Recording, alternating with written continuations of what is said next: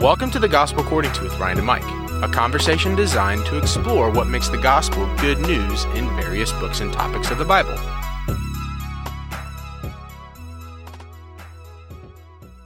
So, Mike, we're continuing our discussion about the kingdom of God, and the biblical story is about the reign of God, a reign that has had rebellion and a reign that is being restored.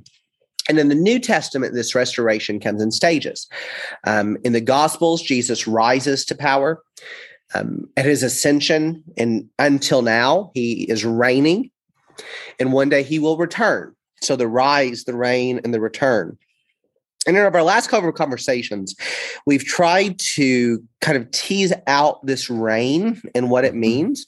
Currently, Jesus is reigning from heaven in the midst of his enemies. He does this by the Spirit who is at work on the earth. But now we need to talk about the church. What role does the church have in this? Yeah. So you're going to take us to the Sermon on the Mount. Yeah. Why the Sermon on the Mount? Oh, man. Well, okay. So lots of reasons, but so maybe it's helpful to step back and again, really think about that kingdom plot line, that what God's purpose from the beginning, that he is working to restore, and that we see promised in the ages to come, finally fulfilled or fully fulfilled in the ages to come, is God's reign over and through humanity. We're meant to be the image of God. We're meant to be those who reign as God's representatives, reign with him, all those kinds of things.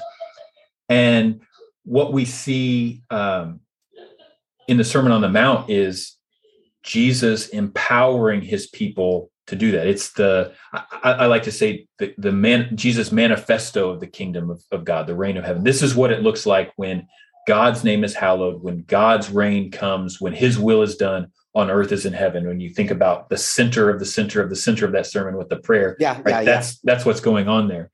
And so, again, remembering that big picture purpose, what the Sermon on the Mount does is says, okay, here's what this looks like on the ground, right?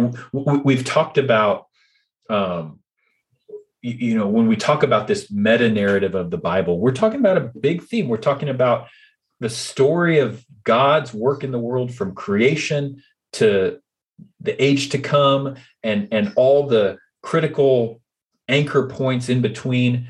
But man, and one of the things I find when I'm talking with people about this is, like if we just tell it as a story, okay, that makes sense, but maybe it feels abstract, feels distant, feels removed. We don't think in monarchy terms in our everyday life. So what does this look like on the ground? Well, man, that's the Sermon on the Mount, right? If you want to understand how we're meant to represent God, live as a, whether it be as a church, as a nuclear family, even my own heart and mind and attitudes and actions, what does it look like to live as a colony of heaven, as an outpost of heaven on earth, as that, again, it's the Sermon on the Mount.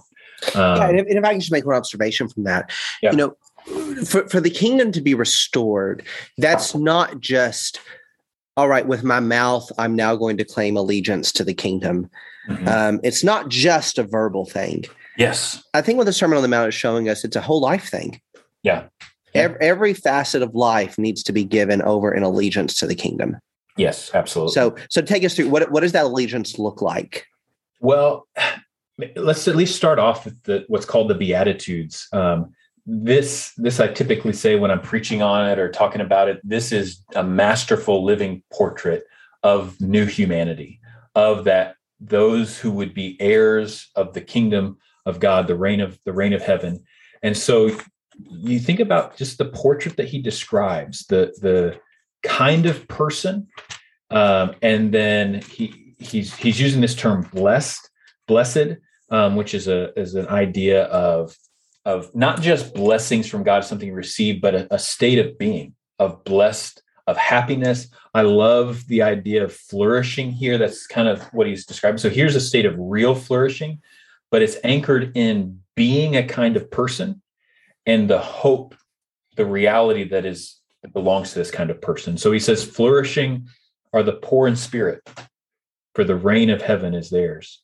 Flourishing are those who mourn, because they will be comforted. Flourishing are the gentle or humble, because they will inherit the earth. Flourishing are those who hunger and thirst for righteousness, for they will be satisfied. Flourishing are the merciful, because they will receive mercy. Flourishing are the pure in heart, because they will see God. Flourishing are the peacemakers, because they will be called the sons of God. Flourishing are those who've been persecuted for the sake of righteousness, for theirs is the kingdom of heaven, or the reign of heaven. You think about these different descriptions: poor in spirit, mourners, the gentle or humble, hungering and thirsting for righteousness, right? He's describing, again, what the image of God really looks like. What a true human looks like, one who reflects and represents God's own heart, God's own values, God's own priorities, God's own methods, right? And so again, how is this kingdom coming? How is this kingdom manifest? Again, not through subjugation, domination, but by these people of God learning to live like that, right? By having his heart, being that humble, poor in spirit person. And man, we could dive into each of these. So I'm struggling with, man, how deep do I go? And we just never end this episode, or we're talking about these as just sort of we need another season about, seriously, I'm serious. We need on the Beatitudes. We need a whole season just on the Beatitudes. Yeah. One of my favorite quotes from N.T. Wright is, "When the kingdom of God comes, he sends not the tanks, but the poor in spirit." Yeah, absolutely. And I mean, that is just, again, the type of living that Jesus considers as blessed, as flourishing, as good. Yeah. It's so different from what the kingdom of Satan's about. Yeah, absolutely. I mean, Jesus is promising to welcome the poor in spirit and the merciful to him. Mm-hmm. Those are the people that our world wants to cast out. Yeah, absolutely. But this is how the kingdom of God is going to operate and live. And we have to understand this is the very nature of God. Yes, exactly.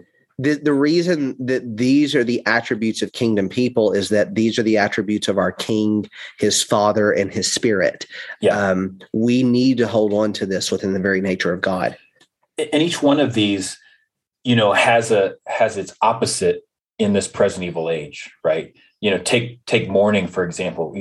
What is the common response to evil and sin and injustice in the world, right? Well, you either cause it, or maybe you're not the direct cause, but you see it and you're indifferent to it.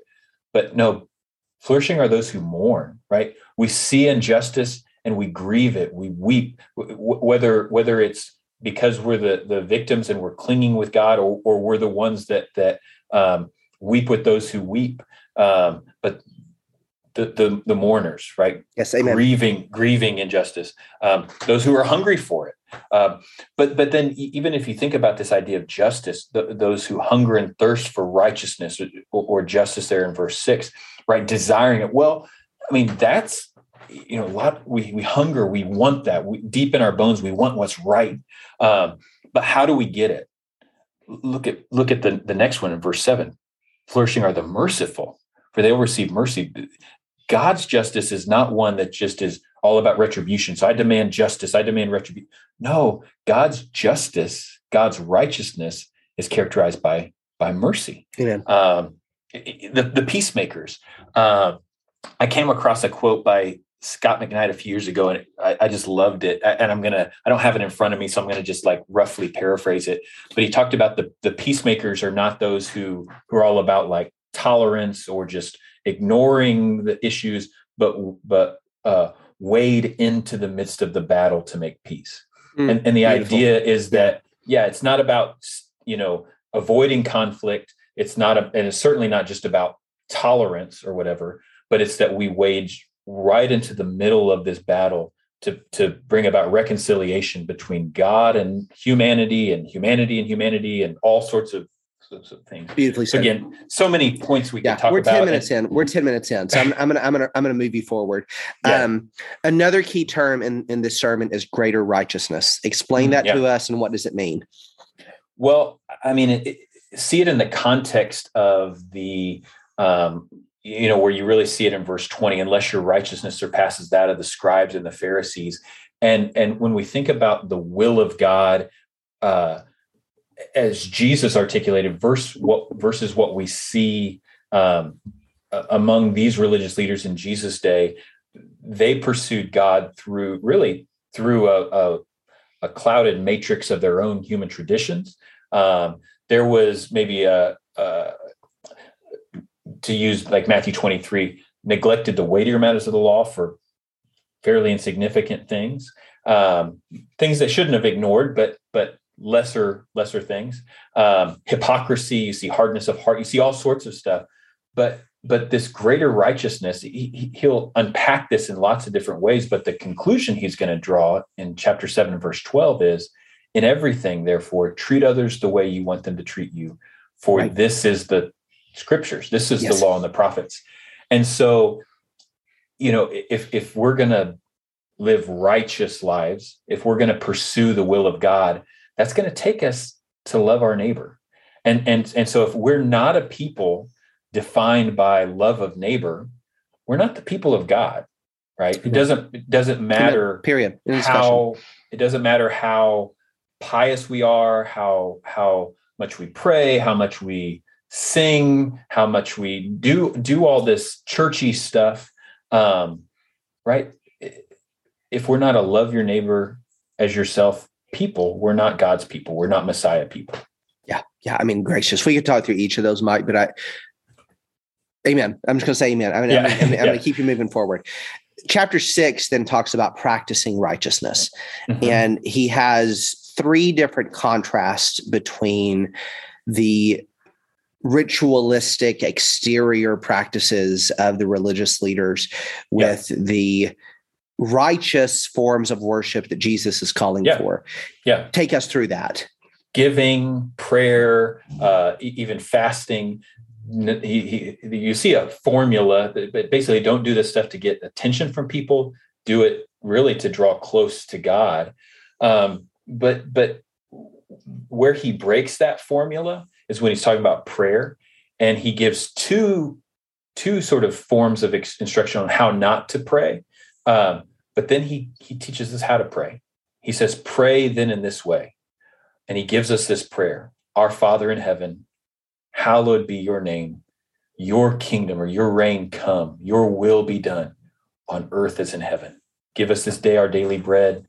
Forgive us our debts or trespasses as we forgive our debtors or those who trespass against us, and lead us not into temptation, but deliver us from evil. And again, in the same way, the Beatitudes are so profound for giving us a schematic or a portrait of kingdom people in just these beautiful, rich terms. This prayer is so central for our walk with Christ. I actually just preached on this again. I mean, this is something I preached on quite a bit. It's been so important for my own life. I won't tell that story now, but I really contend and want to, I guess I want to urge people to recognize that this prayer that's called the Lord's Prayer, the Our Father, the model prayer, is really meant to be at the center of our learning and living as followers of Jesus, as students of Jesus. It's through this prayer and learning to pray this way, where he says, pray like this, that we're learning to our desires, our intentions, our priorities, our perspective is being shaped around the purposes of God, right? Again, man, I could just go on forever, but as we learn to pray for these things and pray in this order and all these sorts of things, this prayer just opens up for us the entire story of the Bible, who God is and what he's doing. I mean, the way you look at that is, in heaven, God's name is hallowed. God's reign is evident. He's on the throne. God's will is done. He issues a command and an angel snaps into obedience. On earth, God's name is profaned and blasphemed. On earth, God's reign has been rebelled against since the garden. On earth, God's will has been ignored since the garden.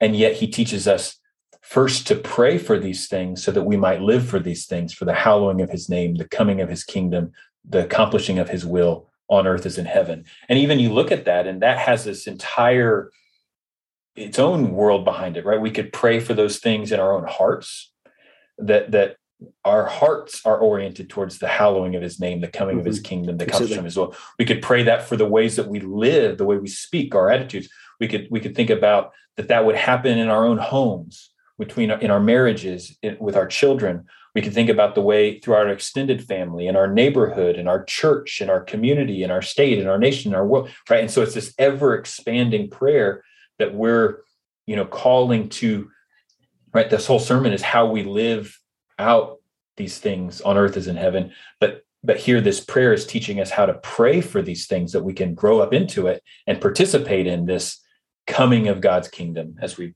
been describing. Yeah, all well said. Again, we'll keep going, but let me stop there. Things you want to add in there, but no, you have 5 minutes. Oh no, take us through the rest of the sermon. Well, I guess I kind of already jumped to the finish line, but it's worth. Let me do it 2 ways, right? Later on, the last week of Jesus' life, he's anticipating his death, and he's in the temple, and he's tested by this lawyer who says, "Teacher, what's the greatest commandment?" And Jesus doesn't just reply by quoting the Shema, Deuteronomy 6:4-5. He could have, but he when he's asked for what's the greatest commandment, singular, he replies with, "Hear, O Israel, the Lord our God, the Lord is one. You shall love the Lord your God with all your heart, with all your soul, and with all your strength. And the second is like it. You shall love your neighbor as yourself. On these 2 commandments hang the whole law and the prophets." And in Mark's account, there is no other commandment greater than these. Jesus was asked for a single greatest commandment, and he said these 2 go together.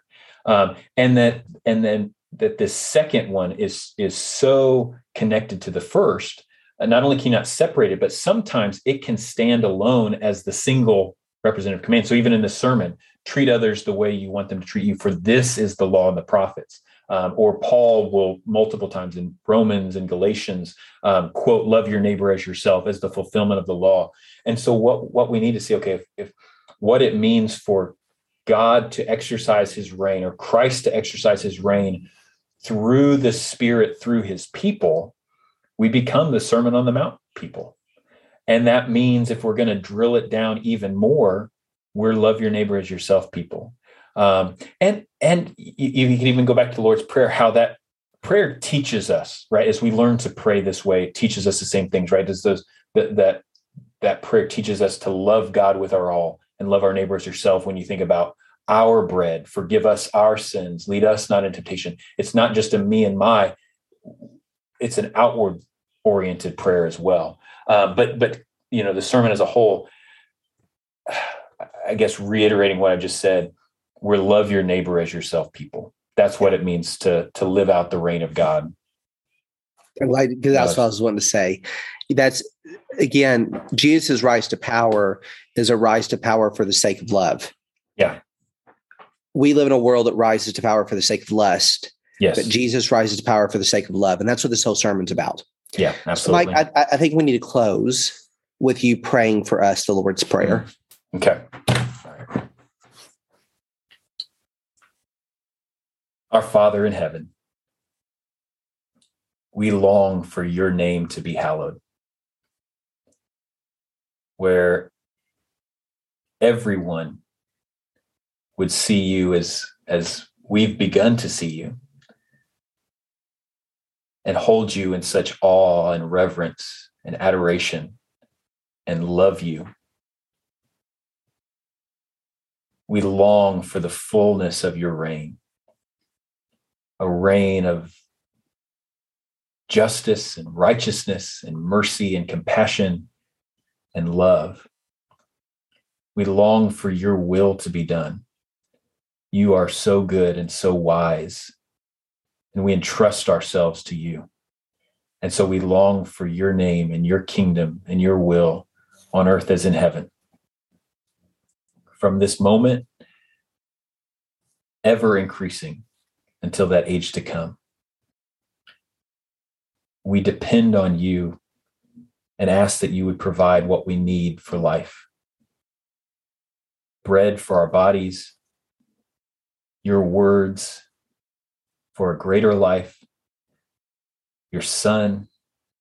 We also long for that great feast in the age to come and pray even for that. Forgive us of our sins, as we have also forgiven those who sinned against us. You have shown us mercy and shown us how to extend mercy, and we yield ourselves, appealing to your mercy for forgiveness.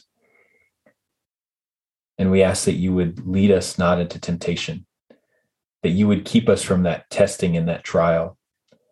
We know that we're weak and we know that we fail. And yet, when you do lead us, deliver us. Do not let us fall to the evil one, but that you'd give us that rescue and that escape and that protection. Father, you are worthy of all power and glory, dominion, authority. Our hearts are filled with hope, with longing, with thanksgiving, and with love. In the name of Jesus, amen. Thanks for listening to the Gospel According to podcast. If you have any questions about what you heard today, please send us a voice message. We would really love to hear from you. Make sure you follow us on social media, subscribe, and click the bell to get notified when we drop a new episode. Until next time, and for all time, your God reigns.